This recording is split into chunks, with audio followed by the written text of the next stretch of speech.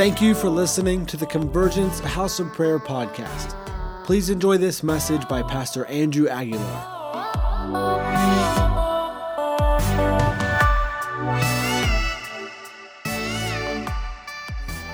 I have so much that I want to pray for. Let's start with California. So, unless you've had your head under a rock for some reason, we have some major fires that are going on all over our state, specifically one in a town that is very close to our hearts.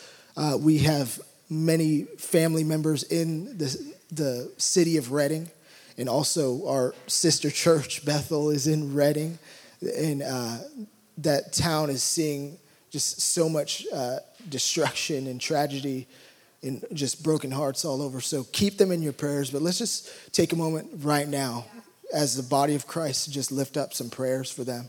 You guys do that with me? I'll just lead. You guys want to just agree? Heavenly Father, we speak peace to this storm, this fiery storm, God. We live in a world that is fallen, that is broken, but you are the one who makes those wrong places right. You are the one who supplies us with our need. We need rain, God. We need rain over Redding, California, over that entire region, Lord. Would you work a miracle today, Lord, that it wouldn't grow and double the size overnight, God, but it would end in an instant because rain from heaven would fall on that dry land, Lord. Yes, it is out of season. It is not rainy season, God. But you tell us to be ready in season, out of season. We know that you're ready in season and out of season. So, Lord, we just ask that this fire would be quenched in the name of Jesus. And, Lord, that this would be a symbol for all to see your glory. That we would see the Lord, that your hand would be the key to stopping this fire. In Jesus' name. After service, we're going to take another offering specifically for Redding, and we're going to shoot all that supply over to Bethel because we do need to, there's need right now. There's people that are losing their houses. There's people that are part of their congregation, that are part of their city that need supply. So I just ask you guys, search your heart, and whatever the Lord leads you to give. We're going to have some ushers at the back, and we can also give on PushPay. If you select other and say in the description, you could say the CARR fire, CARR fire, and then we'll be sure to get that money over to them, into their hands, so that the Lord can use that in the way that they need. All right? Cool? And continue to pray, please. All right, now I'm going to pray for us. You ready? Cool. Oh, Lord, would you stir up hunger? Lord, would you stir up hunger in this room? God, that we would not be satisfied by what we think we need, Father, but we would come into alignment with your will over our life. In that just like Paul, in the plenty and in the lack, Lord, that we would be satisfied with you. That we would learn to be content in every season because you are the center of our attention and we're hungry for what you have. Jesus, let us be a people that hunger and thirst for righteousness. That hunger to bear good fruit. That hunger to love like you love and see people like you see. That we would be people who hunger to walk in your promises. In Jesus' name, amen. So if you weren't here a month and a week ago, I spoke about the table. That was the first installment of this 3-part series that I've been kind of throwing together. Just had the opportunity to share this week and also last week. The first part was the invitation to the table. And the table that we're talking about is not just a regular, ordinary table. This is the table of a king. our Heavenly Father, that when we accept this invitation, he's actually given us a robe and a ring that we wear because it has our inheritance. It's a symbol, our salvation. In the call, the blood that runs through our veins is royal because he's created us in his image. From day one, you were created as royal. From day one, you were created to win. I shared the story at 2 Samuel chapter 9 about this gentleman named Mephibosheth who was broken. His feet were broken, and it wasn't even his fault. He was dropped as a baby. But the Lord orchestrates this beautiful story. The king holds, which is David at this time, holds strong to his promise that he promised his best friend that he would take care of his family no matter what. Mephibosheth is the last family member of this line. And David says, I have to hold my promise. Goes and picks up Mephibosheth and says, come on, you're gonna be taken care of the rest of your life. It doesn't matter what you look like or what your past has been, what your ancestors have done. You are royalty. And that's what Jesus has done for us. It doesn't matter what our past looks like or the brokenness that we have in our body. We're not defined by our situations. We're defined by the royal blood that runs through our veins. You are royalty. There's not a position, a job promotion, however many kids you have, your marital status, that does not define you. Your Heavenly Father defines you. And he has a seat at his table that is specifically for you. And at his table, he has a full supply. And that's what we talked about last week. The stewardship of what he has given us. The little things matter. Our families do matter. And we need to take care of those things. And this week, we're going to talk about God's will. See, we use this phrase often, especially when we're ministering to people that feel hopeless. We say, God has a plan for your life, which is so true. But I think I could go around the room and say, what's God's will for your life? And I think we would have a ton of different answers. But I believe that there is one broad stroke over every breathing human on the face of this planet. That is the will for each and every one of us to live in, to orchestrate our life around. That actually helps us plan the steps of every day that we live. And that's what I want to talk about today. However, how many of you guys want to learn about God's will? Ephesians 5 says that we can understand his will. C-A-N. We can understand his will. It's talking about walking in wisdom. Be wise in all your ways. Don't be unwise. Be wise. And understand the Lord's will. So that's a promise. How many of you, or is it just me, have ever looked at your life and you've gone, man, I feel like I have no direction. I feel like I'm spinning my wheels. I feel like I haven't met my purpose. I'm not walking in my purpose. There's so much more that I want to do, and I just can't do it because A, B, and C. I don't have enough money. I don't have the marriage that I want. My kids are just too much for me right now. I can't do that. My job has so much pressure on me. I have no time for anything else. Come on, this is Silicon Valley. My wife and I were sitting there the other day talking with one another. We discovered that we have 7 different streams of income because we have to. Silicon Valley, right? I think that I'm looking at a group of people in this room that are probably the most hardest working Americans in maybe on the planet. We have to work, and we work hard, which is a beautiful thing and a terrible thing. It's terrible if we don't have our values in line. All right.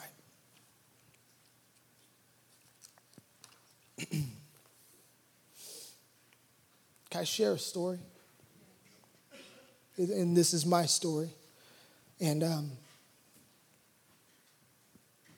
one thing that I try to say often is that when I get on the stage, like this is not a platform. This is not something for me to boast in myself about. I want Jesus to be glorified. That's why I'll tell my story. My story is not more important than your story, but I believe that our testimony is the spirit of prophecy. So I'm not up here saying that I'm high and lofty and I know so much more than everybody else. No. We have the same anointing. We have the same inheritance. We all have the same purpose. I was 14 years old. I got saved. My mom came home from a conference. She led me to Jesus. I was sitting on the couch watching the news. I was having such a hard time. It was my school year between my 8th grade and my freshman year. That's like the hardest time in life, right? Like so many things are happening and it is so confusing. And as a youth pastor, like I get to deal with that on the daily. And I love it. It's good. So August 3rd, 2004, I say yes to Jesus. And my birthday's coming up pretty soon. So August 3rd, right? Anyways, I get 2 birthdays now. So yes, we do share a birthday. She's like, So Jesus is so amazing. I remember about a year later, I was sitting there. I had a futon, and I slept on a futon for way too long. It like killed my back as a teenager. It was my choice, though. I told my mom I wanted it, and they got it for me. So anyways, but I remember waking up on my futon, 15 years old, and the Lord put on my heart, you're going to be in full-time ministry. I've called you to be in full-time ministry. And I said, okay, God. And he showed me a picture of California. And then it sparked in the bay. I saw a bleep of light. Then I saw a couple more bleeps. I saw some in Texas. I saw some all over America. And he said, I've called you to network, and your ministry is going to start here, and you're going to go throughout the world. And I said, okay, whatever that means. Like, sure.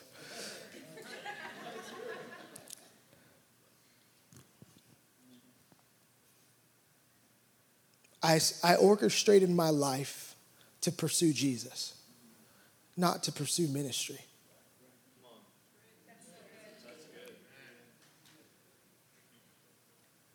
Ministry was the effect of where I put my heart. See, we don't chase after the position. The Lord opens those doors. We are given a portion, and what we do with that portion will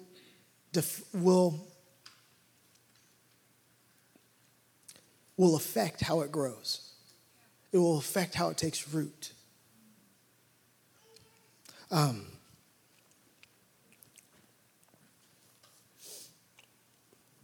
So Hannah and I, we met and we dated all through high school. We got married in 2010. Right out of high school, I started working. And then I became a carpenter, and I was working full time. And the whole time knowing that the Lord had called me into ministry. But I started really despising my job. I had to get up at 4:30 in the morning, start work at 5:30 in the morning, and just plow all day long, sometimes working 12 hours a day. Years went by, still remembering what the Lord had said. But you know,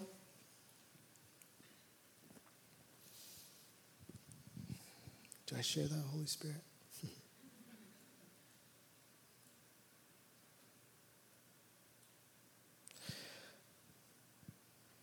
There was something that I recognized that I wasn't learning. I was missing the point of this season. And the Lord, in his goodness, he kept me there. In 2014, I had one of the hardest seasons of my life. We just had Hope and Samuel. And when you have kids, you don't really realize how selfish you are. Until you have, we got married. Hannah and I got married, and I had to realize that, I got to take care of somebody else. Then she got pregnant. We got pregnant, thank God. She carried them, but you know what I'm saying. There's two, so literally, no break. Hope and Samuel are here, and I remember leaving for work, waking up at 4:30, leaving for work, working 12-hour shifts during the summer, coming home, and continually working nonstop.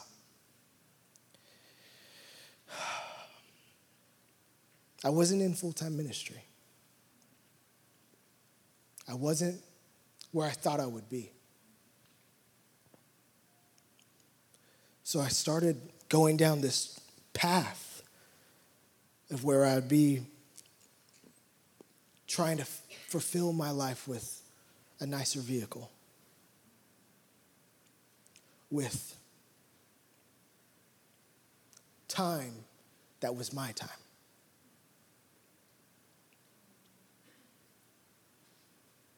My heart got hard, even towards the church. Many of you might not have been around in that season, but some of you were, and no one even knew. Nobody asked me how I was doing. Nobody asked me where I was. Where's my heart? How's it going? People do. I remember one time somebody asked me, my first year of marriage, how's marriage? I said, it's hard. And that person had no idea how to respond.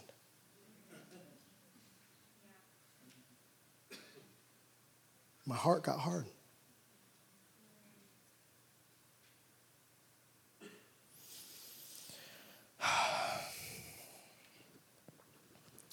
I was despising who I was because I felt like I was just trapped in this career path that I did not want to be in. I said, God, I don't want to be here, but I was making a good amount of money. Like, it was a good amount of money. At that time, that was our only source of income that we needed. And the Lord allowed me to get to the place to where I was completely broken, to where I had to come out. And I had to tell my wife, my heart is not in the right place. I am unhappy with my life. I had everything I ever wanted. You know how when kids say, I need this? That word is so tossed to and fro in our language, and it is so inaccurate. Because my son Samuel will say, Dad, I need ice cream right now. And you know that boy needs to go to bed. That's the only thing he needs. But we do the same thing with the Heavenly Father. I need this breakthrough right now. Do you? Or are you missing the message and the lesson that he's trying to teach you right in this moment? I'm not saying that the pain is not real. It is 100% real. I'll say it time and time again. He cares more about our character and us developing it into being more like Jesus. So I had to realize real quick my own selfish desires. Why I was really going to work. I was going to work because I had to. That was my mentality. Because that's what I was raised around. Like, we have to go to work. You have to be responsible for what the Lord's given you. This is not permission to sit back and do nothing. No. I'm talking about the lesson that the Lord was teaching me. I had to come to the end of myself and realize my selfish desires and how ungodly I was. How I was not loving my family or my wife the way Christ loves the church. Because it was conditional. I'll do this, but I need this. I'll do this, but I need to make sure that this is the result.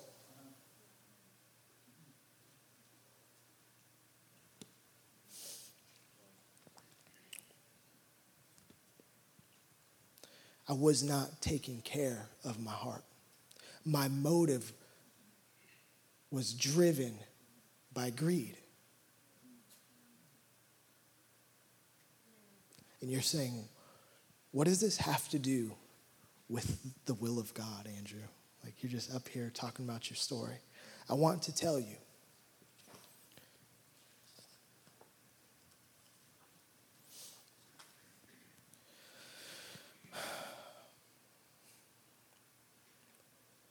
Sometimes we develop plans that sound really good to ourselves.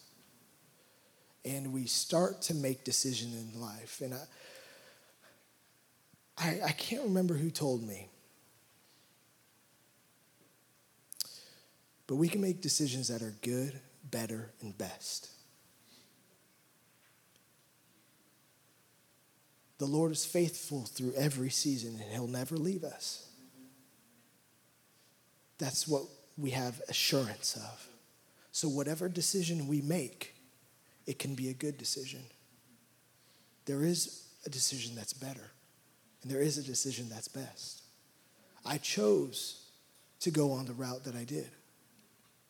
I mean, I could look across this room. There's so many different walks of life, so many different career paths. You might not even be happy with where you're at right now, but he's still faithful. He's still faithful to meet you right where you're at with the decisions that you've made, with whatever career you have, with however your marriage is looking right now. He's still faithful to meet you right where you're at.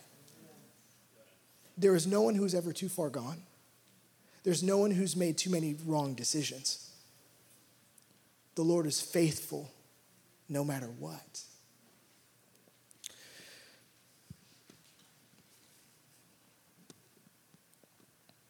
Let's read some scripture. I'm going to go to John 6, verse 38.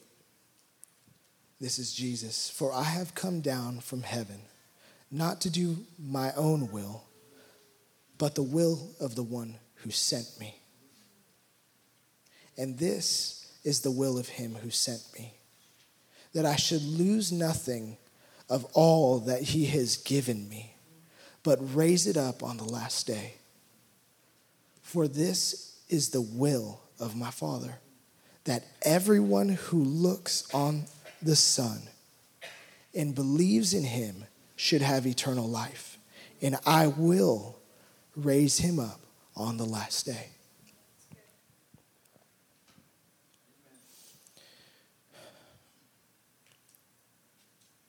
After reading that scripture, I go, Jesus himself didn't come to finish his own plan. He didn't come with his own idea. He came to do the will of the Father.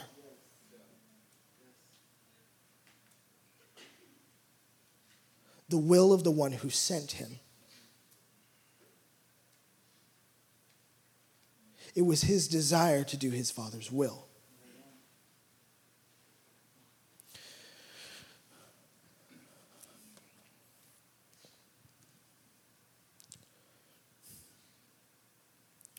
I'm going to go to 2 Corinthians 2, 5.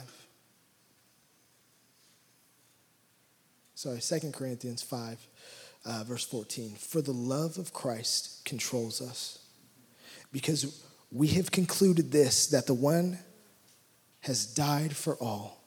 Therefore, all have died.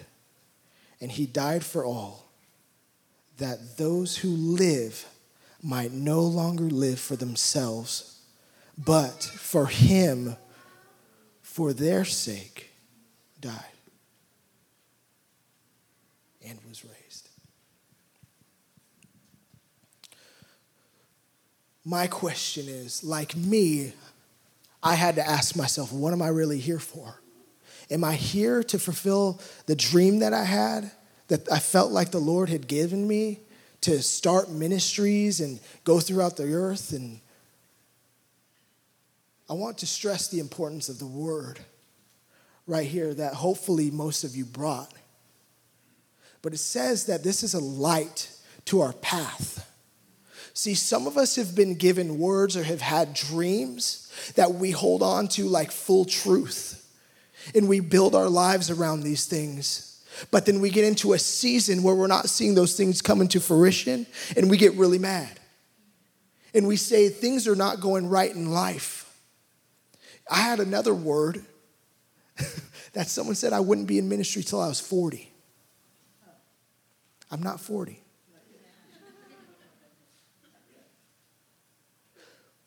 Words are meant for encouragement. What I do, I get a word. Someone says, you're not going to be in the ministry until you're 40. I say, oh, thank you for that. And I'll put it on my shelf. I have a spiritual mantle that has my fireplace in my house, my spiritual house. And I say, yeah, people have said these things. There's another person, I remember when I was a teenager, that prophesied, you're going to lead worship with a bright red guitar and playing. I'll lead worship. I'll lead worship in the shower. But I'm not going to lead worship like, if it happens, it happens. That's the, if it happens, it happens mantle. But there's something that reigns true in every season. There is a word that you can hold on to that is spoken through the one whose voice has been heard since the creation of time. This is the path. And when I came to the realization in 2014 that I was not living for the one who came and died for me, though I had surrendered my life and was walking and I knew I was going to go to heaven, I was limiting myself. I was limiting myself through selfishness because I didn't want to learn the lesson. I didn't want to go through the process. I wanted my microwave Christianity where I just put in the promise, push the button, and it comes out and serve. That is not the way that it works. So this is what I had to do. I came into realization that I was selfish. So I had to start cultivating a life with my wife again, to woo her heart daily.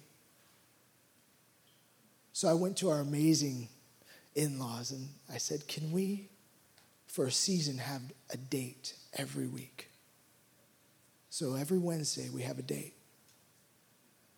And that time is so important to us because I remember the struggle that we had in our marriage and the lack from my workaholicness that I was not investing time in the one who God gave me. I was not stewarding well the promises that I had made, the covenant that I made with the Lord and with my wife. But he was faithful. So faithful that we have a second pair of twins.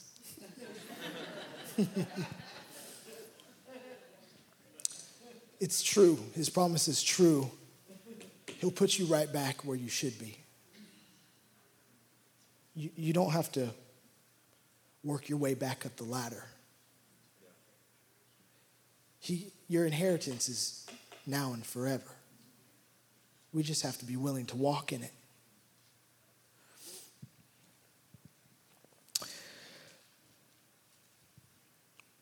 I knew that the Lord spoke to me often, and I know that I hear his voice. And on a job site, you're constantly talking with people, coming face to face with people. And also, there's colorful language that is thrown around often. Heavy materials are being lifted. Groans and grunts from these roughest people. One of my favorite coworkers to work with did 13 years in prison for attempted murder. But he's one of my favorite guys. Just because he was so easy to talk to. But I knew that these people were the people that I came into contact with daily. And what would set me apart from them? Why was I even going to work? Why was I even willing to wake up? See, the will of God is that we stop living for ourselves. The will of God is that we start living for him. This is the broad stroke. Wherever you're at, the will of God is that you work diligently wherever you are. And you don't take those moments for granted. That we don't cast judgment on people, but instead we infiltrate with love. The will of God is that we put ourselves behind so we can lift others up. We live in the Silicon Valley, which is a constant competition for whoever's going to put out the best product wins. It's a race. The kingdom of heaven is different. It says, freely you have been given. Freely you've received, so freely give.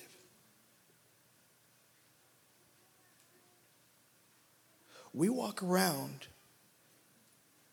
with this fear that somebody's going to be better than us.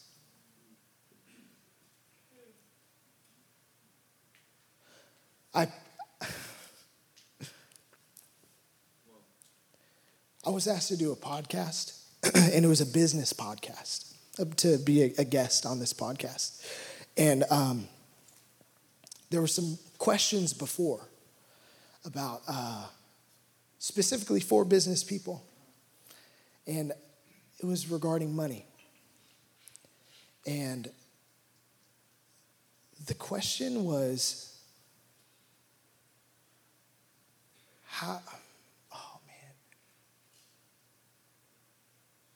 anyways, man, I wish I remembered how to exactly what it was. This wasn't in my notes, so it's just coming to me. The question was regarding money and making money and the trusting the Lord, and as you're plowing through these seasons to get to the victory and all the money comes in. Like, that's the business model, right? You start doing these things so you make money. I asked the host of the show, I said, what if it was God's will for you just to survive? Would you be okay with that? It's hard. It's hard asking a room full of people who are in the Silicon Valley, that are having jobs, that are making strides so that they can be successful. But would you be okay if the will of God was for you to be right where you're at right now? Would you still follow him?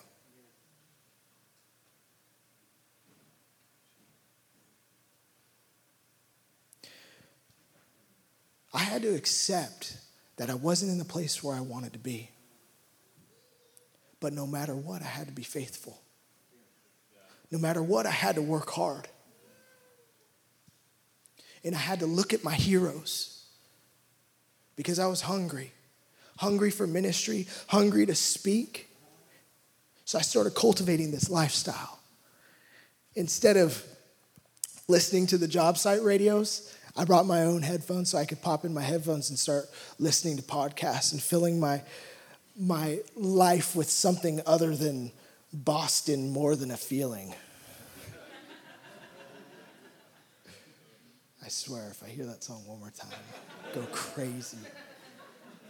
If you ever want to know what a job site sounds like, put your head in a diesel truck engine while blasting 107.7 The Bone. That's exactly what it sounds like.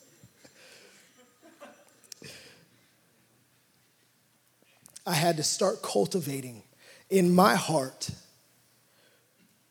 a place where I'd be groomed and learn and grow to be the pastor, the leader, the parent that I wanted to be. See, we've always been passionate about Jesus, right? That's why we follow him. But we're called to disciple people and to lead people and to care for people more than to be a part of the fivefold. We're called, every single one of us is called.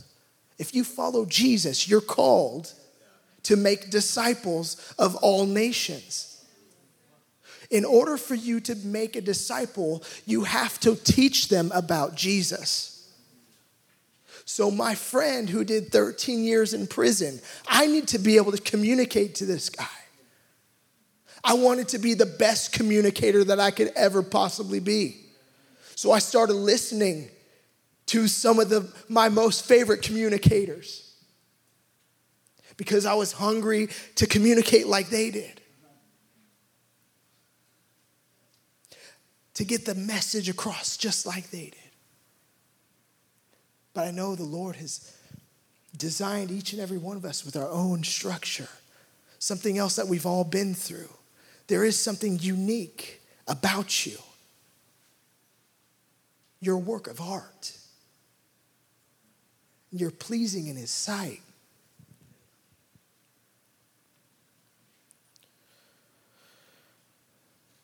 It is his will for us to love. It is his will for us to follow in his promises. To take care of the ones who need.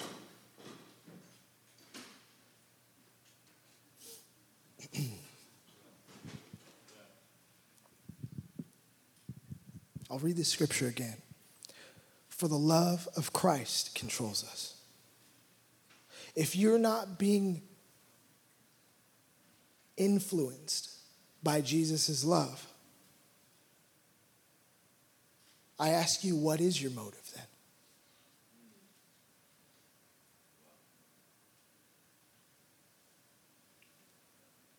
Because Paul is saying, I'm influenced by the love of Jesus. Paul, the person who was okay and content in every season, was influenced by Jesus.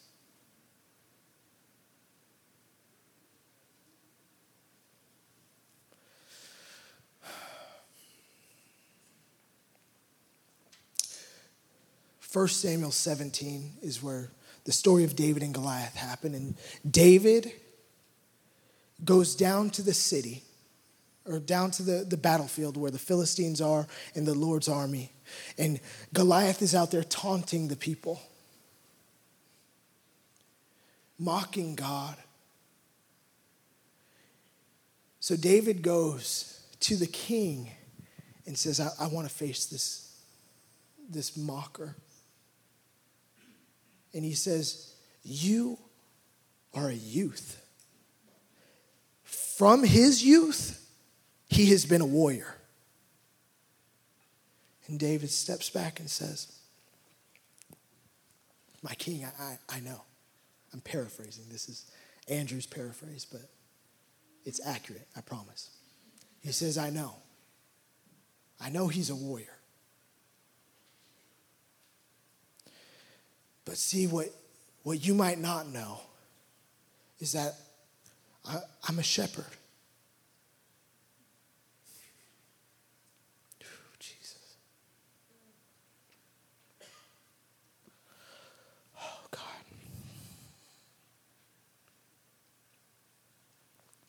What you're doing, wherever you're at, it's hard. It's hard work.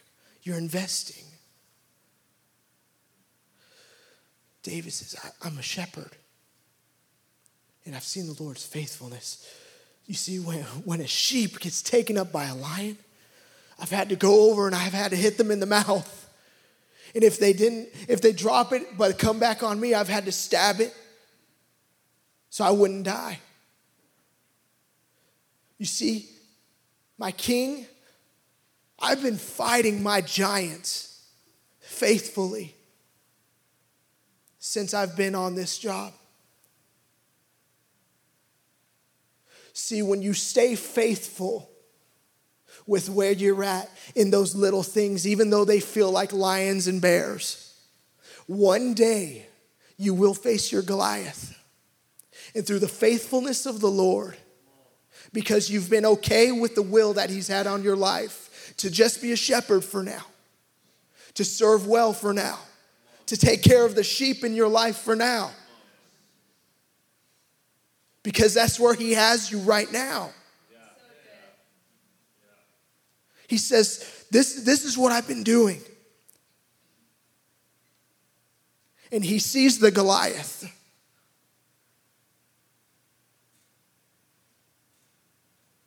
And we know the rest of the story. But because of David's faithfulness in his seasons when nobody was looking, when nobody saw his faithfulness to the Lord, when nobody saw him worshiping in the secret place, that was his supply for the victory that everyone knows him by.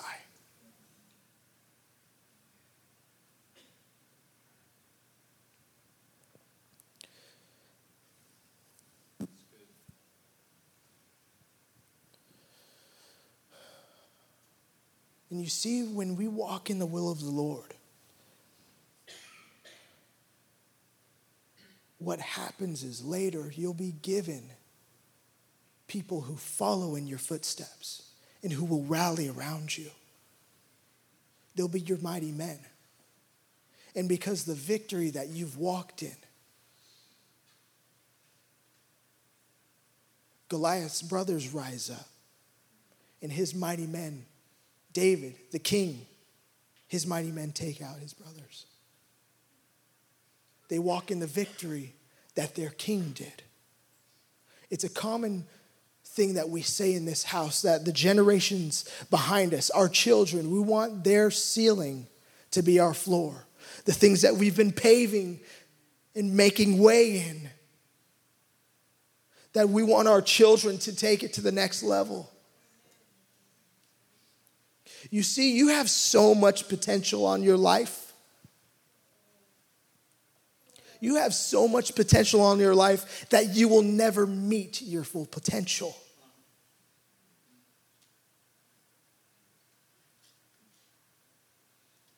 You go from glory to glory to glory to glory.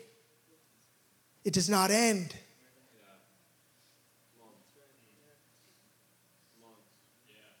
One completed work brings on another completed work. And we are not to despise the small trials, the things that feel like lions, but we're to take those and learn so that our character develops and we stop living for ourselves and living for the one who died for us. It was not Jesus' will to die. It was his Father's will. He sat in the garden with his disciples. He told them to pray that they will not be tempted. The dudes fell asleep. Jesus comes back, or is in his place that he often is. That's what the word says. And he's praying. And he says, Father, if you would take this cup from me, but not my will, your will be done.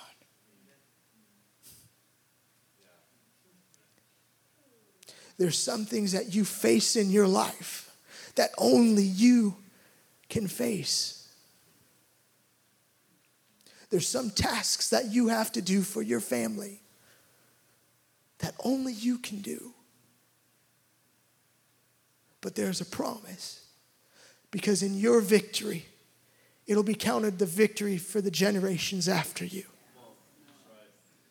Just like our older brother Jesus' victory, that he rose from the grave, we will live for eternity because of what he did. Thank you, Jesus.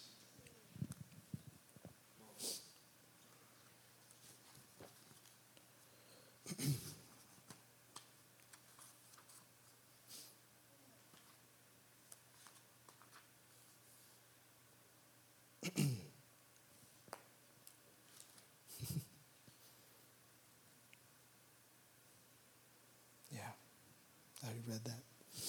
I ended up preaching my sermon backwards again. I did that last night and I did it today.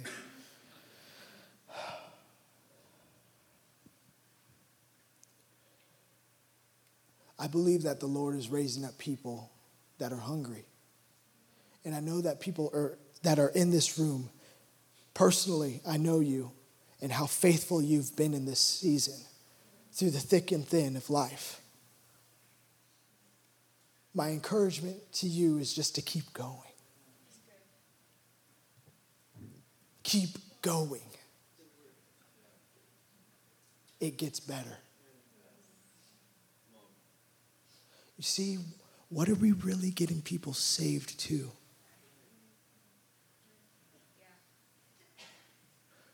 Are we getting people saved so that they will never have a worry ever again in their life? No way. Are we getting people saved to where they'll never be tempted to sin again? No.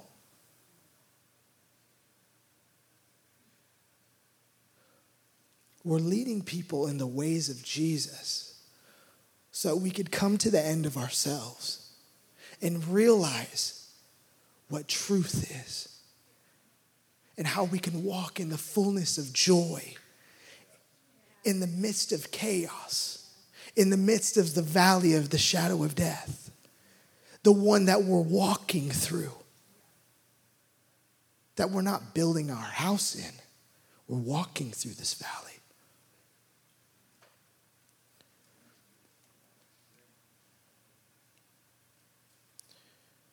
If we want to see a change in our nation,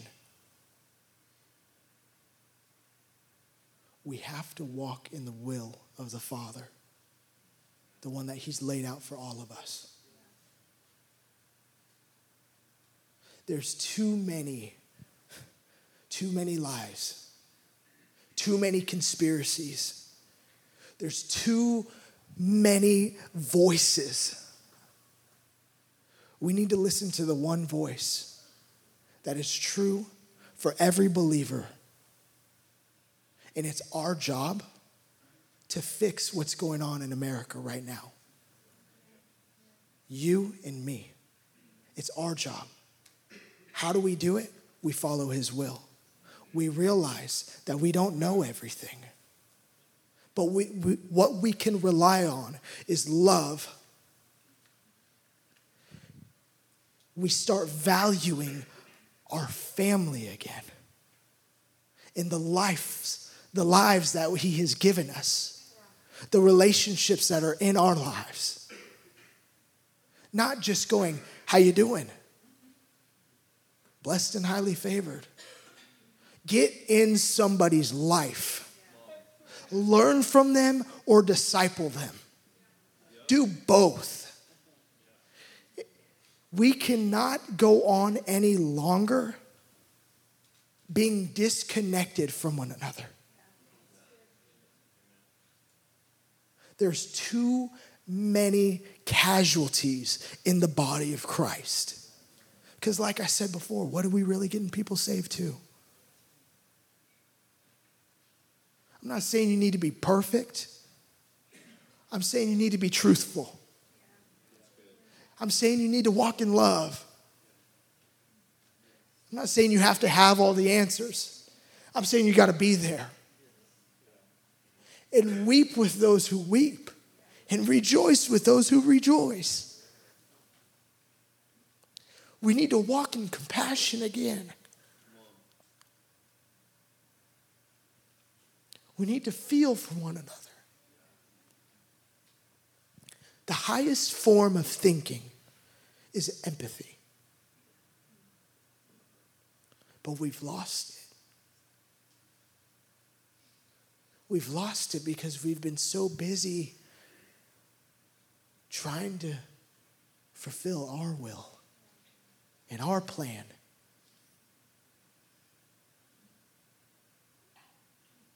And I get it. You can't be in everybody's life. Be in somebody's. Be in somebody's life. Love somebody. Feel for somebody.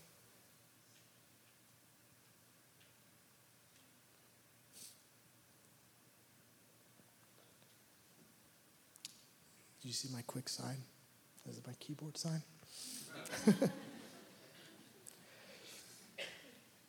I just want to wrap it up here. I hope that my words are encouraging and challenging. That's my prayer. I want to encourage you, but I also want to challenge you to take action in your life. Don't just come here to hear somebody speak a message.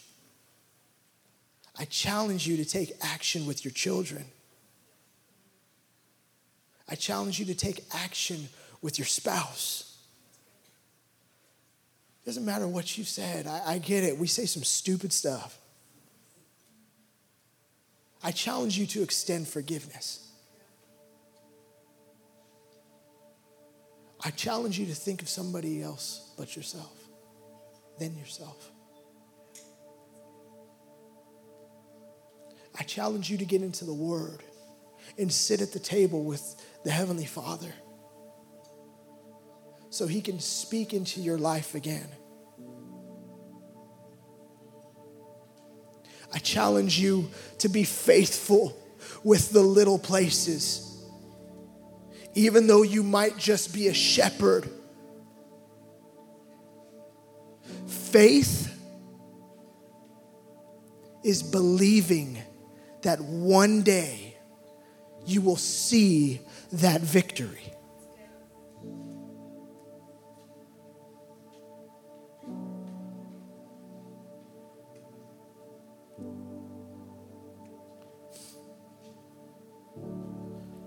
Could I have our ministry team come up?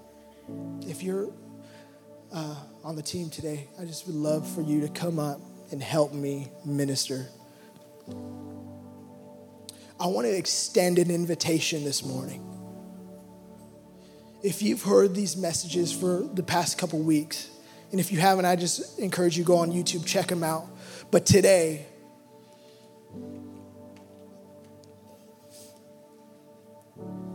if you are having a hard time agreeing with where you're at right now, the Holy Spirit is our helper. He will lead us and he'll guide us. He will give us eyes to see how our Heavenly Father sees our situation. There's a lot of complicated things that are going on in our lives every single day, whatever season we're in. But he's our helper. If there's areas that you feel like you have failed, I would love for you to come up and receive some encouragement that will help you try again. You're not a failure.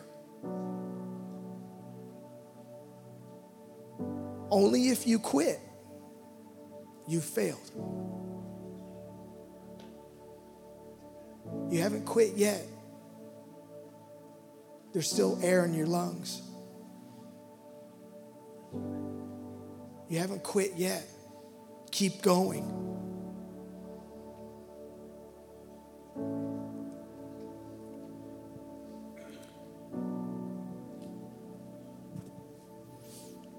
Yeah. So they're going to be playing some singing to Jesus. And I'm going to get down and help pray from a distance because I am running a fever. But I want you guys to know that God is going to do some things in your life that will change your perspective forever. I believe that you're going to start to see your life in a new light, that you will start to enjoy the trial, and that the taste of victory will be like a fine meal, but you're going to continually be hungry for what the Lord is to show you next.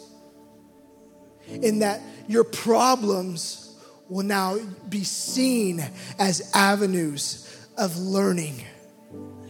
And that your issues will now never define you, but it will be just like a school lesson to your life.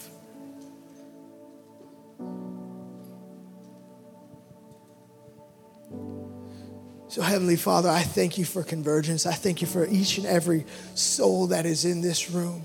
And Holy Spirit, I ask that you would be our leader and our guide. I ask that you would supply us with vision, Lord. And that we would be okay with your will. Whatever it is, God. That we would take it at face value, God. That we would take it by the horns. That we would be courageous enough to say yes to whatever you have for our lives, because we will hold on to your promises, that your plan is to prosper us, to give us hope, and to give us future. We know, God, that you have promised many great things. So we hold on to our dreams. We hold on to the promise. Jesus, even I sign up again, Lord. I say yes to your will. I say yes to the challenge of raising a family of 4. I say yes to the challenge of loving myself and my life and my wife and everything that comes with that. I say yes again, Lord. In Jesus' name.